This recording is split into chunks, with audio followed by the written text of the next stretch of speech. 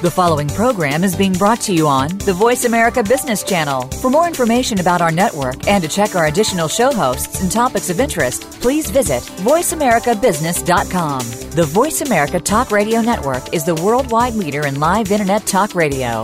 Visit voiceamerica.com. The views and ideas expressed on the following program are strictly those of the host or guests and do not necessarily reflect the views and ideas held by the Voice America Talk Radio Network, its staff, and management.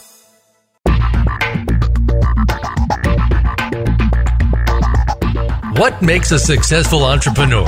One who is constantly worried about the success of their business to the point where they don't have any time for themselves? Or one who keeps an eye on business but also makes time for the rest of their life? Welcome to Reclaim Your Freedom with host Shirley Dalton. In this program, you'll learn how to create an amazing, successful business and still have time for a life. Now, here's Shirley Dalton. Welcome. Thanks for joining us today, wherever you are in the world. I'm grateful for your time and attention. You're listening to Reclaim Your Freedom, and I'm your host, Shirley Dalton. Each week, my aim is to bring you the experts, people who can help you to improve your business and grow personally so you can create your ideal business lifestyle. And today, I'm really pleased to be able to introduce you to my personal accountant, Craig Toyne. Hi, Craig. Thanks so much for agreeing to be interviewed. Hi Shirley, great to be here. Looking forward to it. Craig, if it's all right with you, I'd like to share a bit about how we came to work together so our listeners can get to know you and, if they're anything like me, understand and accept that not all of us in business are great with numbers or even interested in them for that matter. I remember the first time I heard you speak. It was at a networking function, and I have to say I was there for the networking, not necessarily for the topic. But what you had to say really impressed me. I'm a people person, and I wasn't interested in the numbers, mainly because I didn't understand them. But that night you spoke in a language that made it easy for me to understand, and it was really quite logical. You were talking about how to price your products and services. And I'd love you to share the example of the lawyer that you gave. And just before you do that, listeners, you're in for a very special education today. Craig is going to share with us how successful business owners analyse trading results to improve their profit, cash flow and business value. So Craig, do tell us that story about the two lawyers. Well, it was really focused around a lady who was setting up a legal practice, and we were talking about how she was going to do that and how she was going to keep her records and what money she was going to make. And she was telling me that she was going to be very, very price competitive in what she was doing. And she used an example where there was a piece of work that she did for quite regularly for her clients that she could do for $1,000. And she was quite proudly telling me that was really good because another firm, or the largest firm that was probably in competition with her, charged $5,000 for that. Mm-hmm. And she was telling me how this was such a great business model of hers that she would charge $1,000 and get heaps of work. And I sort of, as I'd like to do, challenge people, and I said, well, is that really doing the best thing by your client? And she looked at me rather inquisitively, and I said, well, the problem is you're going to be rushing around doing a lot of work, and this $1,000, she told me her hourly rate, and she was going to have to do quite a lot of work and not get paid particularly good rate for that. Mm-hmm. And I said, you might be doing your clients a disservice, that you're going to have to churn through a lot of work and get it done quickly and be very efficient and all that sort of thing. Do you think that the client, the lawyer who was charging $5,000 might be able to sit back and spend a bit more time and do a bit more research and do all that sort of thing and actually give a better result for their customer? So while she was focused on $1,000 was a good result for a customer because they were paying less, she had actually lost sight of what was the customer actually getting and what value was she providing for that, and it gave her quite a lot to think about. Yeah, and I can remember when I first heard that story from you, I just sat there with my mouth open because I really got it. And from a business owner's point of view, if we've got to do 5 times as much work to get the same amount of money, then we're wearing ourselves out as well. So it's a lose-lose as far as I can see.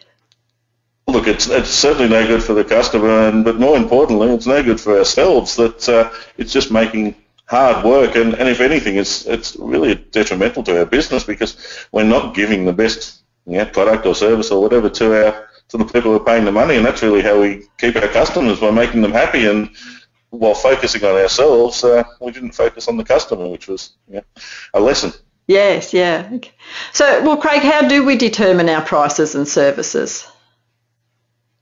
Well, to put it in what I like to call Shirley speak, which you've taught me over the years, we normally determine our prices based on what spaghetti we have in our head. You can go on, I was going to say a textbook, or you can Google online, and there are hundreds of different price setting measures, most of which no one uses, because it comes down to we put the price on what we think it is, or what we think we're comfortable, or more importantly, what we think our client will pay for it. And none of those have very much, I suppose, logical or reasoning behind it. It's really just what we think we can sell at. And in fact, I know myself, when I first started, anything I could get paid was a good thing. So my price was based on what I was confident I could get the job at, which really had nothing to do with profit or value or any items like that. And in fact, a quick story or two, because I love a good story, but I think it explains what happens. We had a doctor, he was a specialist, and he would complain to me regularly, as people often do, that they're not making enough money. And I challenged him that he should double his prices. Now, I didn't think he would double his prices, but I thought we'd start by trying to extend him a bit. Mm-hmm. And this conversation went on for 5 years. and every time I saw him, which was every couple of months, he'd tell me how things weren't good and he hated paying tax and all that. And it turns out, as we went on, I found out he had a 4-month waiting list. And there was also 2 other specialists in his local region who did the same thing as him, who charged more than him. So, I continually worked with him and that sort of thing. And one day I turned up and he arranged to take me out to dinner because he was that excited. His world had changed. Mm. He finally doubled his prices. And which I was amazed at, because I thought, I didn't think he was going to take me literally, but I was just trying to extend him a bit. He doubled his prices, and I said, oh, okay, what happened? I didn't really like to ask, because I thought this could be a disaster. And he said, oh, well, my waiting list dropped from 4 months to 3 months, and nothing else happened. People kept coming in, they kept paying the price, and it wasn't an issue. And that was a great example of, probably in the extreme, that he was setting his price because he thought that was the price and we would get. But after 5 years of working through his own spaghetti, he did this, and to this day he's still a client. So a very grateful client, but he's still continually working, making money. Still got that same waiting list, and he's a much happier fellow now. So it probably shows that. When your original question was how do we determine our prices, that's what he thought he could charge. There was no science behind it, and to be honest, there was no science behind what I told him. I just said double it, and the result was pretty good. So even though you can use technical ways to come up with your prices, it is really just trial and error. So I have to ask, so did you double your prices for him? No, I have my own spaghetti, Shirley, which you're fully aware of. But, it comes back to, look, I'm not. This isn't me telling everyone to go and double your prices. In his, there was some other circumstances, that did allow this to happen, and some other things working in his favour. But I suppose the point I'd like people to take out of it is, the sky is the limit, and as long as you're providing value around what you're doing, I don't think there's any problem in charging what's a fair price. Maybe my best answer to you, Shirley, was I was already charging him twice as much as I should have, but that probably wasn't the case. No, and so I think we better tell our listeners here what we mean by spaghetti. And I learnt this concept from a lady called Jennifer Elliott, so I'm not claiming it as my own, but I love the concept. And that is that we have so much information coming in that when we have a positive or a negative event in our life, if it's a positive event, it usually just gets filed away and we don't worry too much about it. But if it's a negative event, and by negative I mean it's got a negative emotion or a negative charge, then what happens is it generally sits there, doesn't get filed away until we get what we call good attention. And often we don't get good attention, so it sits there and it sits there and it sits there, just quietly in the subconscious.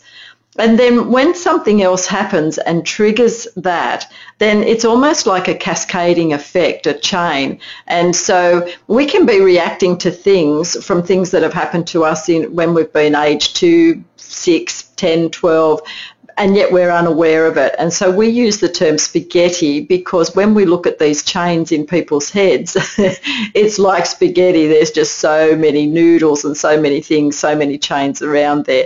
And so that's what we mean. And I love that you bring that up because I can remember one client that I worked with, he actually based his prices on a carton of beer. And he figured that if the family could afford a carton of beer, then they could afford to pay for services to help their kids. And I know that when Ross and I had the Family Photo Man, we had all sorts of difficulty pricing our photography services, and it does come back to what we think we're worth, what we think people will pay. So it's a really interesting concept and a really interesting topic to look at. And so for our listeners, have a look at what you're charging, and maybe you think that you're worth more, but for some reason you're not charging more. So maybe do what Craig did and stretch yourself and do it. Because what I heard there, Craig, is that the doctor didn't really lose any clients. And have you found that?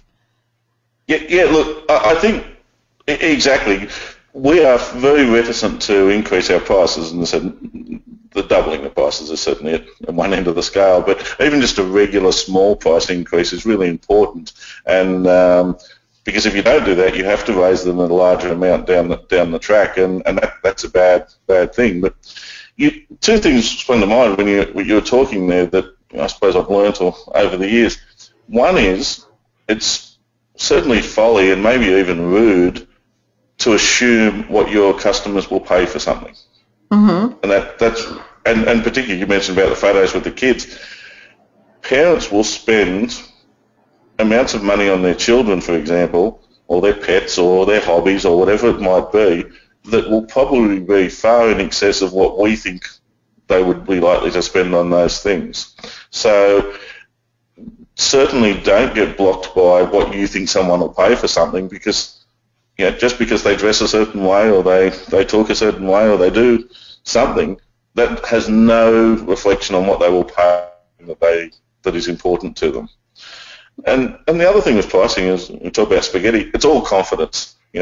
Obviously the better financially you're going or the better business you've got or the more you've been operating or the more often you've done something, it's easier to charge more prices. I remember when I started out, I used to undercharge because I was new to selling my business and that sort of thing, and I wanted to get some sales. I wanted people to like me. I wanted people to say yes. So therefore, I priced it in a way they'd say yes. And while it gave me a little bit of short-term comfort, probably wasn't the direction I should have headed off. But it's something a lot of us do, and it's hard to get, but it's certainly confidence is the key. Yes, and I remember one of my mentors said one time, when most people go into business and they start, as you said, we're looking for customers and the criteria there is a check and a pulse. That's right. And often our first customers we probably wouldn't choose as we go down the track and get more confidence. So ladies and gentlemen listening here, we're going to take a short break, and I want you to be thinking about, what's the spaghetti in your head? Are you charging? Could you improve? Could you extend that? And as Craig said, you want to raise your prices a little and often rather than having a big jump every now and again. So stay with us. When we come back, we're going to talk about how you actually analyse your trading figures. So we're going to give you a definition of what that is and also talk about why we need to analyse that. So stay with us. We'll be right back.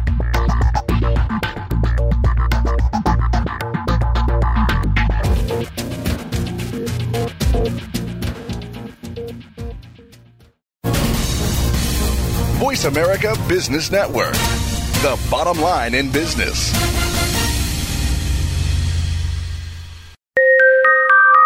If you like the Reclaim Your Freedom radio show, you can join Shirley Dalton for her TV show, Empowered Business TV, where you'll get to meet her guests in person and join in with activities to improve yourself, your team, and your business.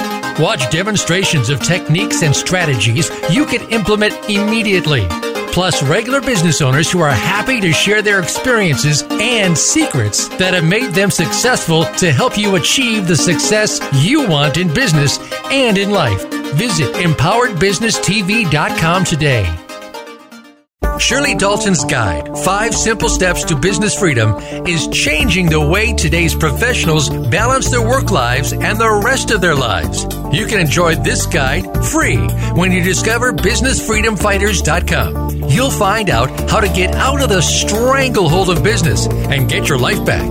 The secret is not working longer or harder. It's working smarter and better. You'll join the thousands who find this guide and Shirley Dalton valuable resources for their business. Visit BusinessFreedomFighters.com today. When it comes to business, you'll find the experts here. Voice America Business Network.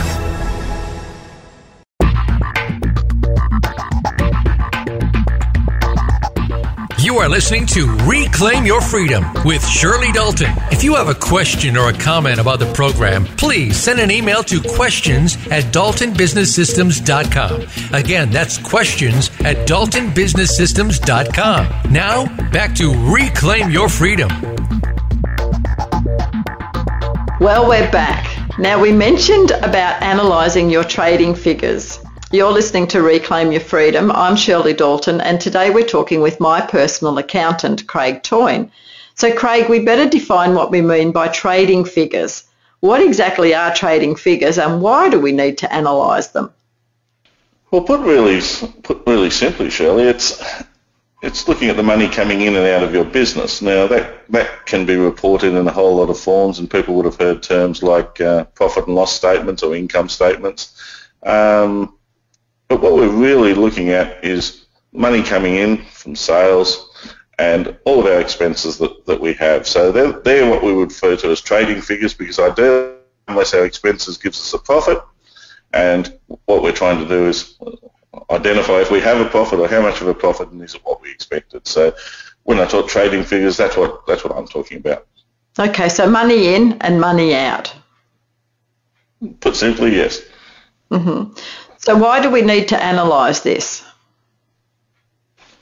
Well, I think there's a number of reasons. There's I suppose the basic drive is we need to know there's more coming in than going out. So if we don't at least analyse that very simple form of it to start with, then we may be headed for some financial difficulties. And as I said, that we can go to quite some lengths to analyse those things. But the very simple thing is, have we got enough money to keep trading and to keep going forward and pay ourselves and pay our debt and do all of that sort of thing that exists? So from the first basis, we need to make sure that we're at least sustainable. That's the basic survival instinct. But the next step beyond that, why do we need to analyse them? Well, it's to see whether we're getting what we want out of our business, or whether we're meeting our targets, whether we're meeting our goals, and getting what we want to get in the future. And that probably brings up an item that most businesses don't look at to start with. When we say why do we need to analyse them, we're trying to compare them to our goals or our plans. Now, in lots of parts of our life, we will have goals and plans, but a lot of businesses, unfortunately, don't set a goal or a plan for their financial results or trading figures for the year, and that's basically putting a budget in place, and not a lot of businesses do that. A budget. Now I know we've been working together for a long time, and that word, a budget, because to me that says, well, you can only do this. When you've used up your allocation, that's it. And it was really interesting. I was at a retreat in Bali just recently, and we played a money game, and it was all about allocating money. And so the person who was facilitating it said, so here you are, you've earned, the first time was $10,000, then the next time was $100,000, and how did you earn that, and then how did you allocate it? And it was really interesting because when I looked at my analysis of this, that's exactly what I did. I allocated it. And then I listened to the other people and they were saying, oh, well, I put it into investments and then that's giving me the passive income and things. And I thought, wow, we come back to that spaghetti in our head of what we do. So you're talking here about a budget. Now, just so our listeners understand, what exactly do you mean by a budget? Yes, you've picked me up there, Shirley. I've fallen into, which a lot of us do, into talking jargon and talking words that none of us like to hear. When I talk budget, I mean how much money do we think we're going to get for the year or for the period, and what are we going to spend it on? Now, if you looked at that from a simple, say salary and wage earner who gets their pay each week and says, I'm going to pay the rent, I'm going to buy the groceries, I'm going to go out on Saturday night and I'm going to put some away to save. That's a budget. So we're not talking about doing anything scary. We're just saying what do we need to spend, or what are we going to spend this year, and how much money do we need to cover that? And that gives us, I suppose, a bit of a plan or a bit of a track of what we're doing. And what I find with most people around money, that the people who have the most challenges with it or worry about it, it comes from not knowing what the position is. So if you sit there and go, well, I don't know if I'm going to be in business in 6 months, or I don't know what I'm going to sell, or whatever is the case, then you're probably going to worry about whether you've got enough money to pay your bills and all that sort of thing. If you know what all your bills are and what you're going to spend, and we all do, if we sat down in our business, we know what our regular expenses were, and we said, well, to do that, I need to get X amount of dollars a week, say $5,000 a week, and if I've got $5,000 a week, I can pay my rent, I can pay my staff, I can pay my light bill, I can pay the accountant, because we know that's important. Of course. Pay the insurance. That's right, pay the insurance, all that sort of thing. So if you, through doing the thing we're not calling a budget, by doing this sort of analysis, and you knew you had to make $5,000 a week, you'd be a lot more focused and you'd have a lot more understanding about what you needed to do, and probably a lot more comfort coming out of that. Whereas if you just turn up in the week and think, I wonder, can I pay my bills, and no direction or no goal, that becomes a problem. So I think people who probably worry about money are the ones who don't understand that about their business, and by doing a list of income and expenses for the year, that's what you end up knowing.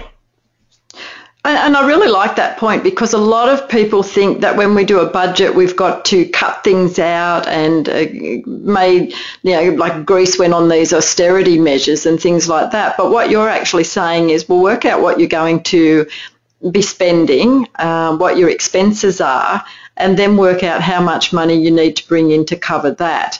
Whereas it's not the other way around. Whereas with a salary or a wage earner, you get the figure given to you, and then you have to work out what you can do with that. And in some ways, I think it's easier, because you know exactly what you're getting, and you're getting it each week. And so, if you're getting $500 a week, well, you've got to pay for your rent and your food and everything out of that. But with the business, we're sort of working backwards and saying, well, what are my expected expenses, and then how much money do I need to bring in to cover that? And we've got to include tax and staff wages, etc. And then I think the tricky bit, and this is where the business part of it comes in, then we've got to ask the question, how? How am I going to bring that money in? And then that leads into our products, our services, it leads into our pricing, and it leads into our marketing and advertising and business development. It's this really intricate woven web, I think. I couldn't be prouder, Shirley. All this work we've done together over the years, I think you've summed up most of it there. And really, really key for people listening, the setting of a budget, and as you said, it's hard for salary and wage earners, it comes from the bottom up. The first number you should start with, and everyone starts with sales because we all like sales, we think that's good. The first number is, how much do I want to make out of the business? Mm-hmm. So, and then we have a tax component we've got to build in, and then even a debt reduction, because we're all paying off a vehicle, maybe a loan, or whatever's the case, paying back some credit cards or something like that. So you put those in as well. And that gets you a starting point. That's what your bottom line's got to be. Then you say, okay, I've got all those expenses in running the business, and exactly you end up with what the with what the sales figure needs to be. And again, you explained it perfectly. That is the basis of your business plan. I'm biased as an accountant, but this document becomes your business plan because it tells you what your sales have got to be. So therefore, you build your actions around your marketing and your business development through there, even looking at your efficiency and operations. How can I sell that many units or that many hours of my time, or however you sell? All comes from that situation. Now, if building it up there, the sales figure becomes ridiculous, if you come back and say, well, all of a sudden I've got to be selling $100,000 worth of something a week, and that's too high, well then, unfortunately, we've got to do what you mentioned, a little bit of cutting out or reassessing the amount we take out of the business, or how quickly we pay back the debt or whatever. So there can be some balancing as time goes on, but I prefer to look at these things from a way of abundance rather than cutting back expenses and doing that sort of thing. How can I grow the business and myself to achieve these things that I want to do? So really, when we talk a business plan, any business plan that doesn't thoroughly look at the figures is probably missing a vital element. Yes, and even to the point of setting our products and services or identifying those, because what you said there is how much do I want to make from the business? And so that can cause a lot of spaghetti for some people as well. And they think, oh, well, how much can I ask? So if you go to an employer, the employer says, here's the job and this is how much I'm going to pay you.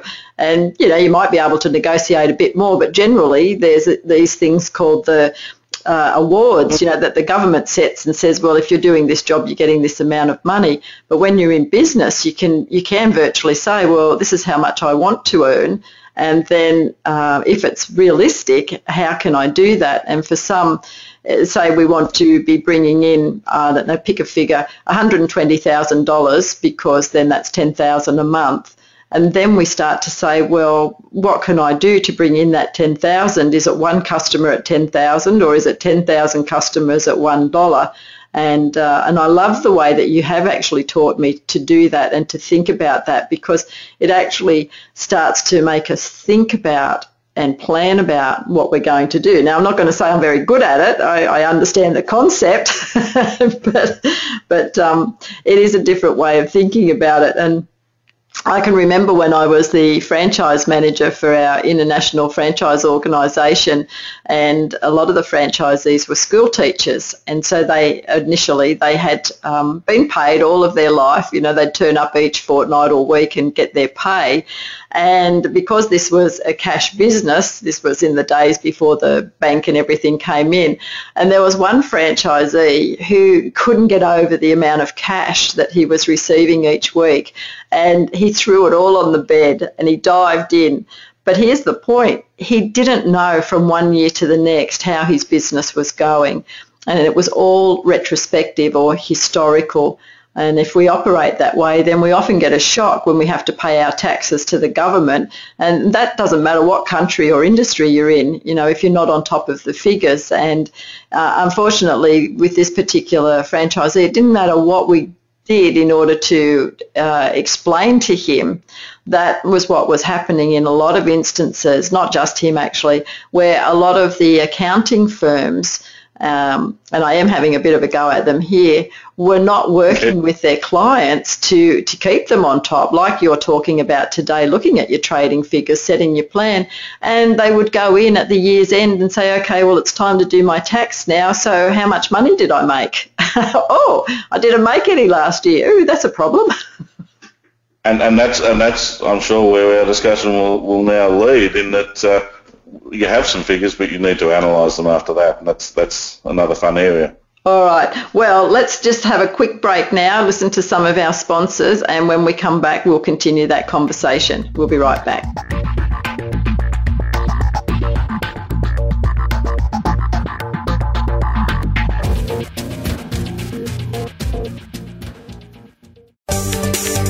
From the boardroom to you, Voice America Business Network. Shirley Dalton's guide, 5 Simple Steps to Business Freedom, is changing the way today's professionals balance their work lives and the rest of their lives. You can enjoy this guide free when you discover BusinessFreedomFighters.com. You'll find out how to get out of the stranglehold of business and get your life back. The secret is not working longer or harder. It's working smarter and better. You'll join the thousands who find this guide and Shirley Dalton valuable resources for their business. Visit BusinessFreedomFighters.com today. If you like the Reclaim Your Freedom radio show, you can join Shirley Dalton for her TV show, Empowered Business TV, where you'll get to meet her guests in person and join in with activities to improve yourself, your team, and your business. Watch demonstrations of techniques and strategies you can implement immediately. Plus regular business owners who are happy to share their experiences and secrets that have made them successful to help you achieve the success you want in business and in life. Visit empoweredbusinesstv.com today. The business community's first choice in Internet Talk Radio. Voice America Business Network.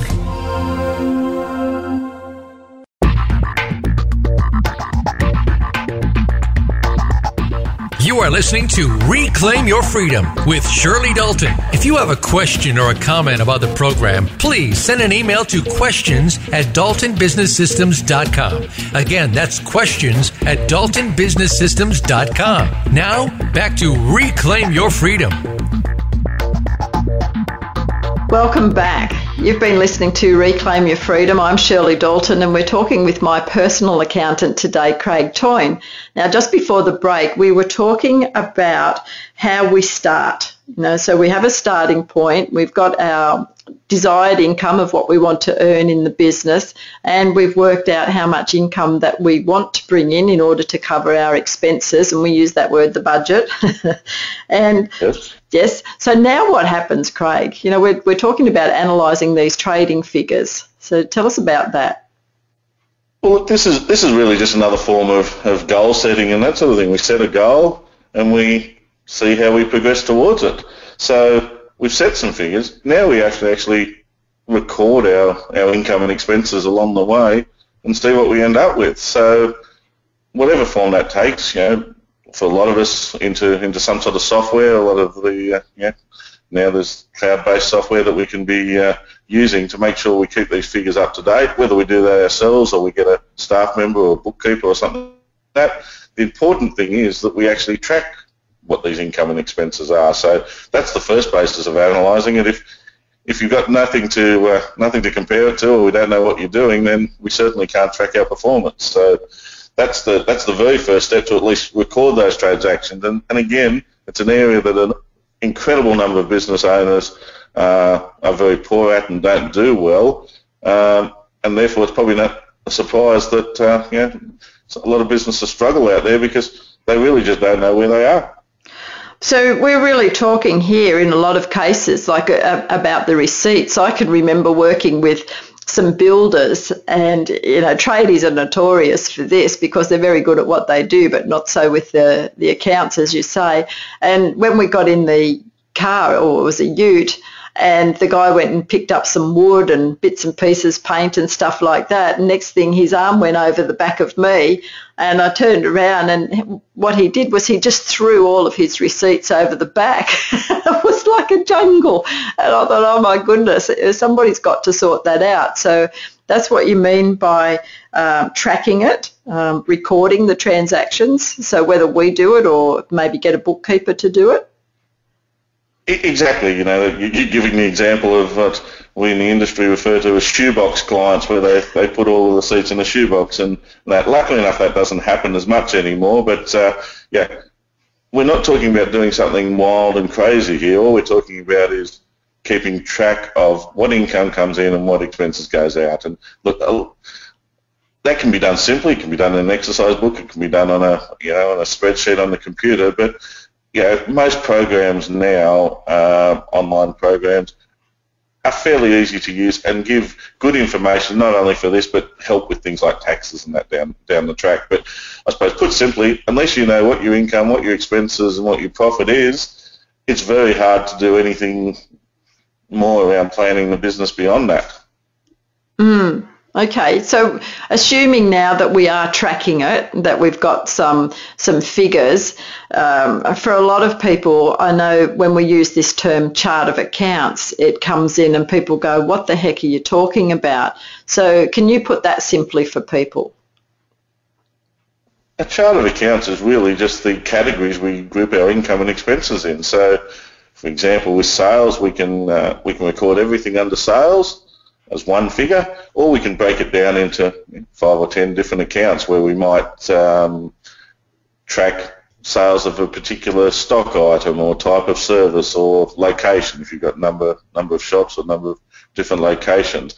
The same with the expenses. Rather than just putting expenses, we split them up between accounting fees and bank charges and cleaning, etc. through the alphabet, so that we've just got a little bit more information as to what the income and expenses are. And that's where the second step of analysis goes. The first step we're talking about here, we said we thought the income and expenses would be this.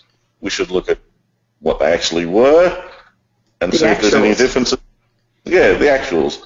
And again, most programs will print you out a budget versus actual type report, and you can see where the things you did well and the things that didn't go so well, and create an action list about remedying those differences. Have you got any examples there where somebody's had an expectation, they've had their budget, and then their actuals have either wildly exceeded or wildly not exceeded? Yeah, look, it's funny, particularly when you first do a budget. Anyone who first does a budget, don't worry that your actuals are probably nothing like your what you thought they were going to be, because most clients' view of how they are going is different to what is actually the case. So when you first put it down, it will be different. But most people tend to be either achieve results that are far better, and that's either because the business is going well or they're a bit pessimistic, or they were a little bit optimistic in their projections. And they said none of this is a problem. So the first time you do it, yes, the figures will be maybe a little bit skewed, but the more you do things, you'll get a lot better at it. But it's always a great surprise for clients. In fact, it amazes me the number of clients who come in, and we still, even though a lot of our clients are very enlightened, we still have a lot of clients, which we call once a year type clients, who will drop their books off and they'll turn up when we have a meeting with them afterwards and say, well, how did I go for the year? And I find that a staggering question for a business owner to ask, but there's an awful lot that wait for their accountant to tell them how things went. Yes, which is not what we're advocating, is it? Because we're talking today about successful business owners and analysing their trading figures. And so you mentioned that the first step there was to track and record your actuals, and the second step?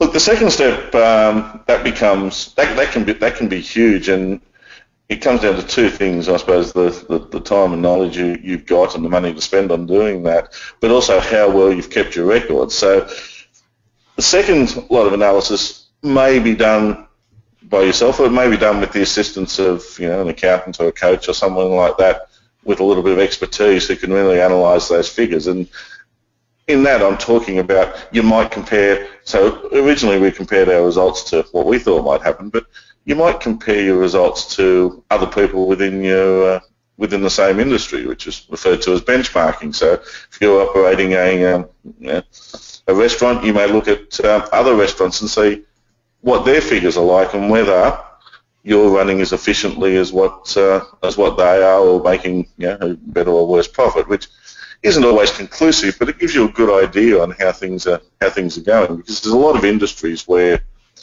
there's certain margins or profit rates or whatever which are somewhat set in stone and that are expected. So when I said about what information you've got, there's a lot of individual figures within your business you can look at to see how effectively it's running. And to give you an idea of that, you're looking at things like the amount of stock you've got on, you hold, and potentially comparing that to how many sales you're making. So again, deciding whether you've got too much money tied up in your stock. Mm-hmm. You can be looking the same way as your customers who owe you money into your accounts receivable.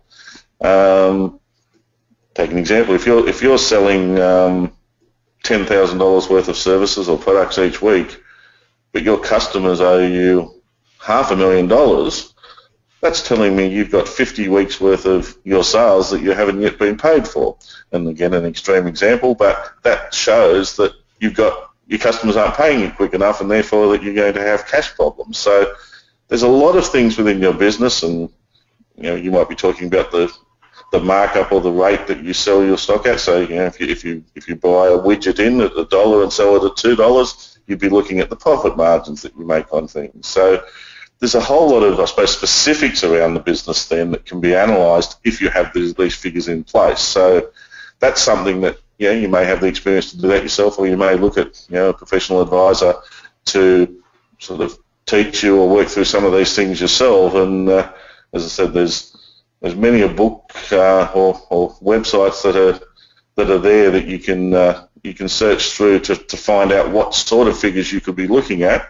I could list them off endlessly, only to the boredom of everyone listening, because they don't apply to every business. So the important thing is to find out what applies to your business, and then maybe analyse the figures even further than just the basic money in and money out. Yes, and so one of the terms that people use for this is management accounting. And so you're really using the figures to be able to manage the business. And I know, like, people like you can look at a business and look at the figures and just know exactly what's happening, whether people are paying too much for their wages, whether they're spending too much on advertising. I mean, it's just incredible for somebody like you that can just look at these numbers and know instantly what's happening in the business and go, okay, well, change this, fix this, do this. And you were talking before about the cash flow, and when I very first started my business, I would give people a quote and I would have an expectation in my mind of the length of time that it would take. And so basically I'd worked it out on a bit of an hourly rate, and so I'd think, oh yes, I'll get this much money in at the end of the month. What would happen, though, is that the job would blow out. So instead of it, say, taking me a month, it now took 2 months. So I'd actually halved my hourly rate, and I wasn't getting paid until the end of the job. And so I did have big cash flow problems. And just by looking at that and analysing that, I was able to change it. So I got tougher. If it's going to take a month, it's going to take a month. And if I'm here, then we're here to work. Stop getting on the phone and talking. So I had to really step up and get tough. And also I changed the way that I invoiced people, so that then initially I started getting a deposit and then some progress payments, and now I just get paid up front. I don't bother with any of that anymore. If they don't pay up front, I don't do the work and I've lost nothing. So. Oh, look, and again, that's all part of the business model, and but you therefore understand what that cash flow does to your business and what you need to do. Once you've got those trading figures too, though, you're talking about that sort of analysis, but they're also essential for a whole lot of other sort of analysis that's not as directly related to you. You're talking about taxes at the end of the year, maybe planning along the way, knowing how much tax you're going to pay. If you want someone like your accountant to help you with that, you need to let them know what position your business is in. Even when you get to the stage of selling the business, having these sort of figures and any extra analysis can only help a potential purchaser make a good decision about how much they want to pay you for the business. So, they're very basic of at least tracking through. And I said, if there's one thing that you'd like people to take out of this section is, whether you do it yourself, whether you pay a bookkeeper to do it, make sure that you at least have some knowledge of the income and expenses out of the business and how it's going, because otherwise you're flying blind, and that's not good at all. Yes, and let's have a quick break, and when we come back, let's talk about this valuing of the business, because this really has a big impact on it if you want to sell your business or have an exit strategy. So we'll be right back. Stay with us.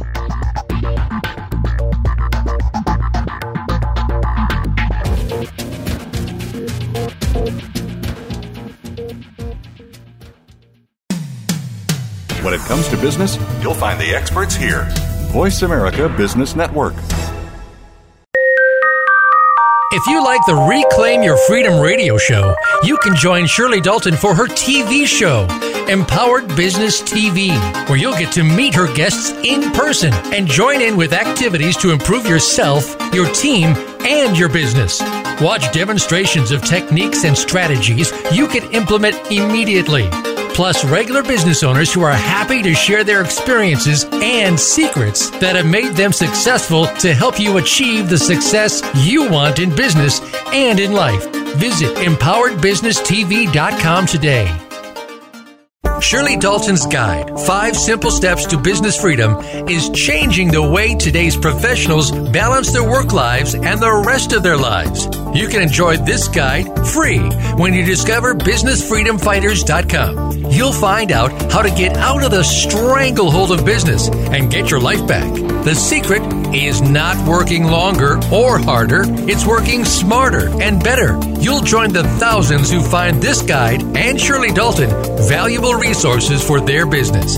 Visit businessfreedomfighters.com today. Voice America Business Network, the bottom line in business.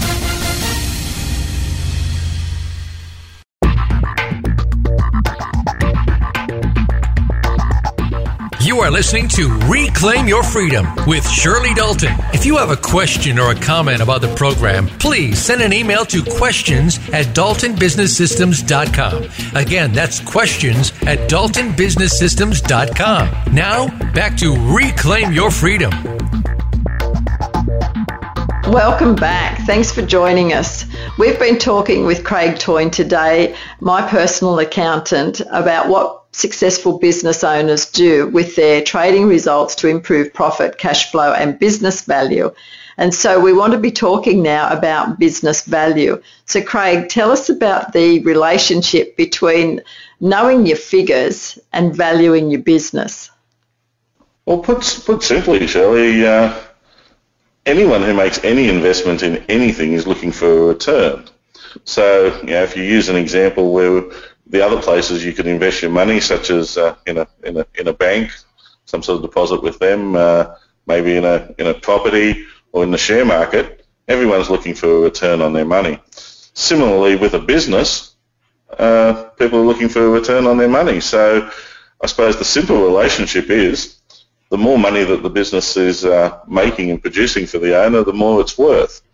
Now, that's a very simplistic way of looking at it, that obviously different types of businesses generate different returns, and I suppose it all comes down to that level of risk. The same way that with interest rates being where they are around the world, there's not much of a return on those, but at least in Australia, our banks are quite safe, so therefore you're not getting a great return, but you're not going to lose your money. Mm-hmm. Because businesses have a much more degree of risk, the return that people expect is much, much higher. So normally, if you were putting your money into a business, it would be thought that the return you might want is somewhere between, say, 25 and 50% return. So in other words, you might get your money back over 2 to 4 years and then make a profit after that. Now, that will depend on a whole lot of factors, depending on how safe the business is, what sort of market you're in, whether you've got contracts, how good your systemising is of the business, how easy it is for someone else to take it over. But that simple relationship is the more you're making, the more you're going to get for it, and the keeping of good records and being able to show that to a purchaser only goes to give them more confidence around the return that they're going to get. And that's a really interesting point that you make, because when I was working in the franchise organisation, franchises would be bought and sold all the time. And it was really interesting. We had one lady who was right into tax minimisation, and she just had this thing in her head. She just hated paying tax. And so she, I don't know what the word is, but she maximised the expenditure in the business to the point where it hardly showed any profit. And she didn't pay any tax because of that. But then when it came time to sell the business, she said, "Oh, but it's worth more than that." And we said, "Yes, but it's not, because this is what the figures are, and you've got all of these expenses." "Oh, blah, blah, blah, blah," she said, and so you can't have your cake and eat it too when it comes to that, can you? You've got to keep proper records to get that proper valuation.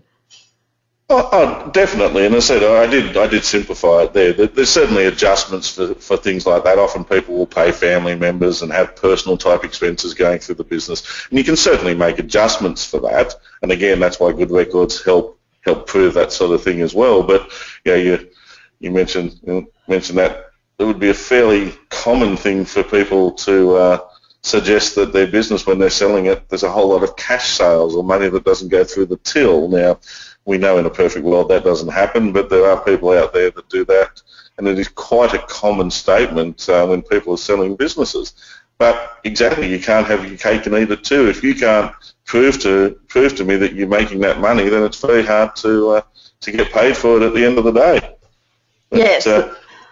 And I think a point there then is that if you're looking at selling your business, then you need to start getting it in shape. Maybe, I don't know, you might have a recommended time, but in terms of your figures, making sure that they're all correct, and then systemising your business so that somebody else can take it over. So it's not like I might decide today, I think I'll go and sell my business. It's a little more complicated than that. Look, it's I think if you want to maximise it, a 2 to 3 year process. That because often people want to see results for the last couple of years. So doing things that maximise that profit and make things look good for a period of time is certainly a benefit. But we've sort of done a full circle here, Shirley, in some ways, because the first question you asked me was how do people determine their prices? Well, when you're talking about selling a business, often I've given you a technical answer for it, how that price has worked out, but often the price comes back to how much people need to retire on, or how much they have to pay back to the bank, or some other, how much a holiday house costs to buy that they want to move to. It often bears no relationship to what actually the business is worth, so that can often be a shock for people. But I suppose what it shows is that, like anything, if you want to sell something, the more attractive you can make it, either dollar-wise or easy to run, or even the fun of the business or the opportunities, all of those things come into a price. And as we started with, pricing's a fairly trial and error and imprecise thing, as is the price on selling a business. Even though I can tell you a technical answer to it, most businesses will deviate from that to some degree. Yes, and there's all different ways of valuing it too, isn't there? Some go on the assets, some go on the income, some, if they're in franchises, like to put on a multiplier effect because it's supposed to be less risky if you've got a franchise. And I know from watching the sales of the franchises that when one person would put the business on the market, and then the buyers would come and they would have their accountants and their team analyse the figures, and of course everybody had their own different methodology and their own value. And so from your point of view in your accounting firm, what do you see as the important things? Where do you want to go with your business?